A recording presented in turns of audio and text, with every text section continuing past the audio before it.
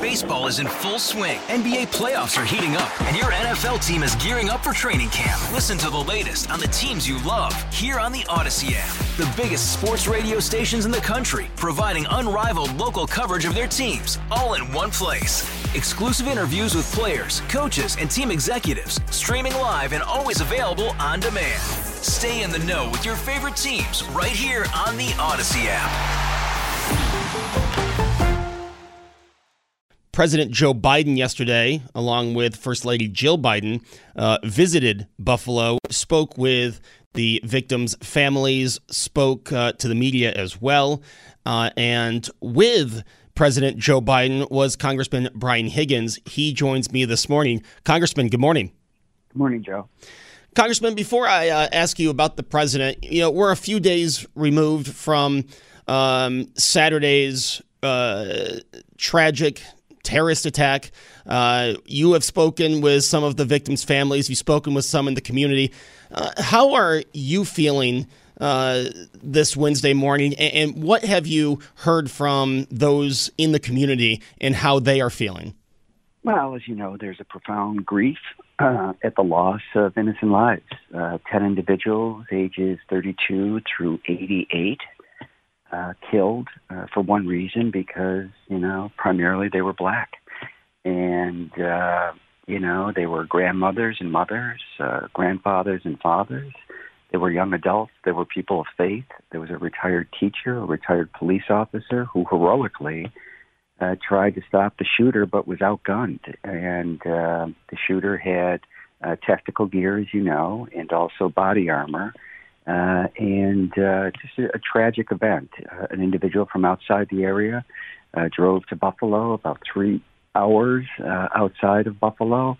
Obviously had planned the attack, had been in the Tops Market the day of the attack, and likely the day before and months before as well. And as you know, what's been published is a manifesto, 180 pages, which basically is the narrative of what he has done and what he had planned to do, which is vile.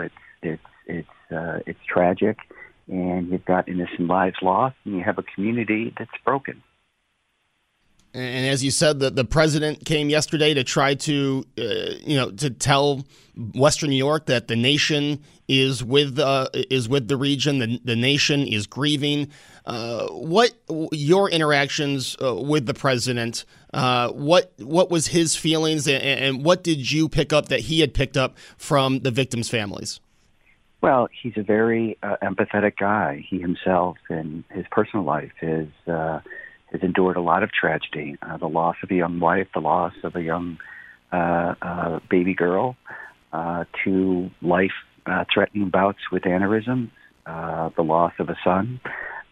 So, he is, very empathetic, and you could see it. It's genuine. From the moment he got on the plane in Washington to the moment he got back on the plane. He didn't just speak with the families. He spent, both he and his wife, a couple of hours directly, with the families. And that is, a guy that, obviously a very powerful guy, President of the United States, who can empathize with these people because of the tragedy that he's experienced in his life. He's at his best in those kinds of moments. And I think in talking with some of the families of the victims, they felt very uplifted that the president was not only in Buffalo and his wife, the First Lady, but the time that he spent with them. I mean, this was not transactional. This was heartfelt, and it was needed. And as you mentioned at the top of the show, this is part of a long healing process. And each day brings a new set of questions, challenges, but also, hopefully renewal. And we hopefully would learn something from this. And we come together as a community that is stronger and more empathetic and looking after one another. And you speak of the challenges and coming together, and those are two other things I want to talk about. First, coming together. Congressman Higgins, what have you seen as the community of Western New York coming together, and what would you like to continue to see or see that you haven't seen yet? Sure. There's the Buffalo Bills are going to be in the neighborhood, in the community center today to serve food to the victims, so they have stepped up. There's an event at the Erie County Medical Center today regarding the victims and what we need to do to come together as a society and to reject categorically hate. There is, people coming in from the Department of Justice who are still investigating this situation. So each and every day, there is progress toward something. And my hope for our community is its progress toward a renewal, a recognition that we're all vulnerable, that we all need each other, that we are, in fact, a community.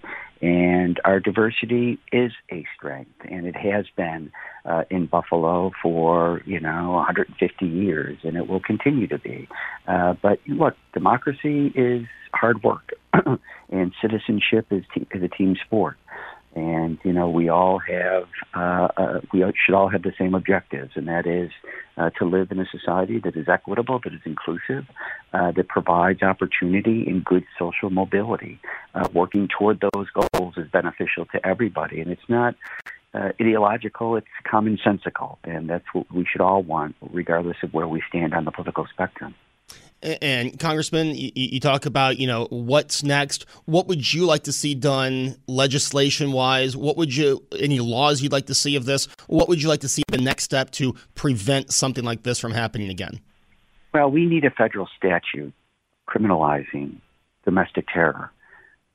We don't have it, and we need it. And that's something that everybody should embrace.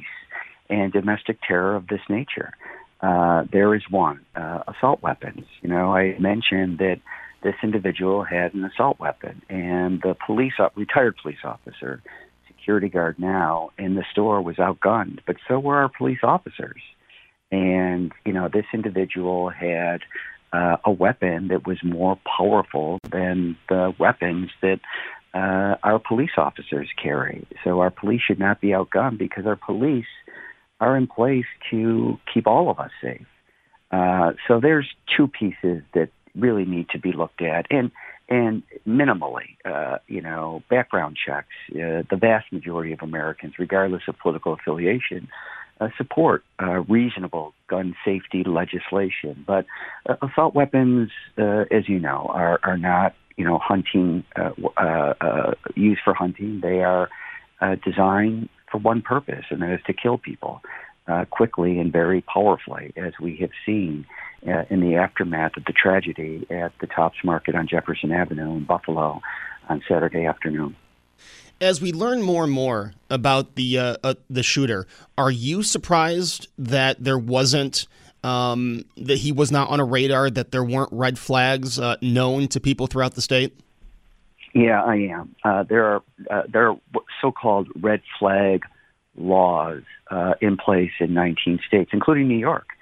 And according to police officials who I was with, for the last 4 days, there were incidences where this individual, was reasonably thought to pose an extreme danger. He wrote a paper on shootings and suicide. He allegedly threatened to take forceful action against his school last year. Those are all signs that should have been pursued. In fact, in the manifesto, he kind of mocked the system by suggesting that he had waited 45 minutes for a mental health evaluation, and the mental health evaluation itself took 15 minutes. That clearly was not enough because it indicated early on that this individual was a danger to himself and to others. And had that been pursued more effectively, perhaps the tragic event of Saturday in Buffalo, New York could have been avoided. Congressman, you've spoken with those in the community. You've spoken with the victims' families.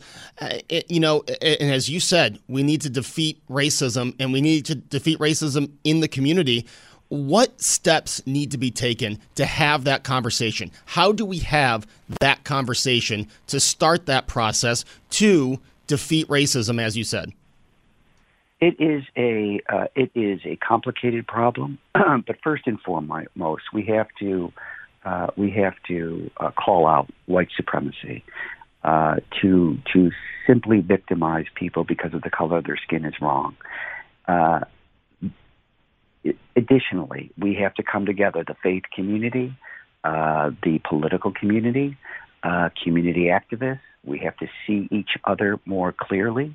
We have to understand the grievances of people of color who feel, and justifiably, that they have been marginalized.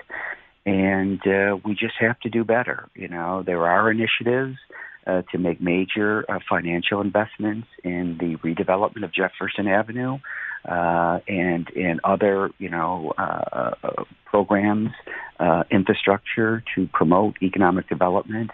So there's no easy response to it, but it just requires a commitment on the part of our community to engage with other parts of our community, because in the end, we are one city and we are one nation. And that is as old as our founding. And we have to always try to create a more perfect union. Perfection is elusive. The pursuit of perfection is something that we always have to strive to every single day, try to get better. As I said, democracy is hard work. Citizenship is a team sport, and everybody has to be on the field. Everybody has to communicate clearly. Everybody has to agree to the same set of goals. And I think if and when we do that, things will in fact improve. As we said, come together, have those conversations. What do you think? Anytime something tragic happens in the political climate that we are in now, it seems like on both sides of the aisle you have this political finger pointing.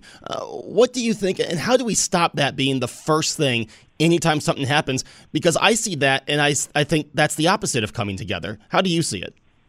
Well, it is the opposite of coming together. I mean, when you have access as this individual and previous mass shooters, access to social media, whose content is spewing a racist white supremacy and encouraging, if not explicitly, implicitly, violent behavior toward marginalized groups of people. I mean, that is what's going on right now. And, again, this 180-page manifesto that the shooter on Saturday posted is a clear narrative that he was radicalized on websites that seek to radicalize people like him, people that are disaffected, people that are looking for some kind of purpose, not legitimate. And this individual found it, and you can tell by the writings on the barrel of his rifle and his manifesto that this individual was deluded with racist ideology and very prone to domestic violence, domestic terror. That is a threat to everybody. Final question, Congressman Higgins, speaking of that Tops on Jefferson Avenue, everyone in the community, that was not only a grocery store, it was a place where the community did come together. We heard Reverend Kinzer Pointer talking about how, he would go in for just a couple items and he would end up talking with people. He'd be there for an hour or so. Do you think that we will get to a point where this store can reopen, and how does that happen? Yeah, it has to reopen. I mean, look, obviously there's going to be a period of time where, things have to occur relative to the cleanup of that store, relative to a lot of things, an evaluation of how do you make that supermarket safer. But yeah, that met a need, and the need is that some communities in Buffalo that are marginalized don't have fresh fruit, fresh vegetables, good quality food, reasonably priced food. And that's why the supermarket was established on Jefferson Avenue. It was a food desert, as they call it. And you look at some of these smaller stores, while they do serve a purpose, typically, the quality of the food offering is not as healthy. The pricing is not as reasonable. So it is imperative that the Tops Market on Jefferson Avenue reopen. But obviously a lot of work will go into getting it ready for a reopening, which will include, enhanced, amplified security measures to ensure that people feel safe and welcome there. Congressman Brian Higgins, I really appreciate you joining me this morning. Thank you, Joe. That is Congressman Brian Higgins. He was with President Joe Biden, who came here and visited Buffalo, visited the site, visited with the families yesterday. Hey, Rob Bradford here. I have set out on a mission with my good friends at FanDuel to prove what I have known for some time. Baseball isn't boring. Now I have a daily podcast to prove it with some of the most notable people in the baseball world, screaming baseball isn't boring from the mountaintops, or at least agreeing to come on our show. Players, managers, GMs, and yes, even the commissioner of baseball, Rob Manfred. It has been a constant wave of baseball's most powerful voices. So join the revolution. Subscribe and soak in Baseball Isn't Boring. Listen on your Odyssey app or wherever you get your podcasts. You'll be glad you did.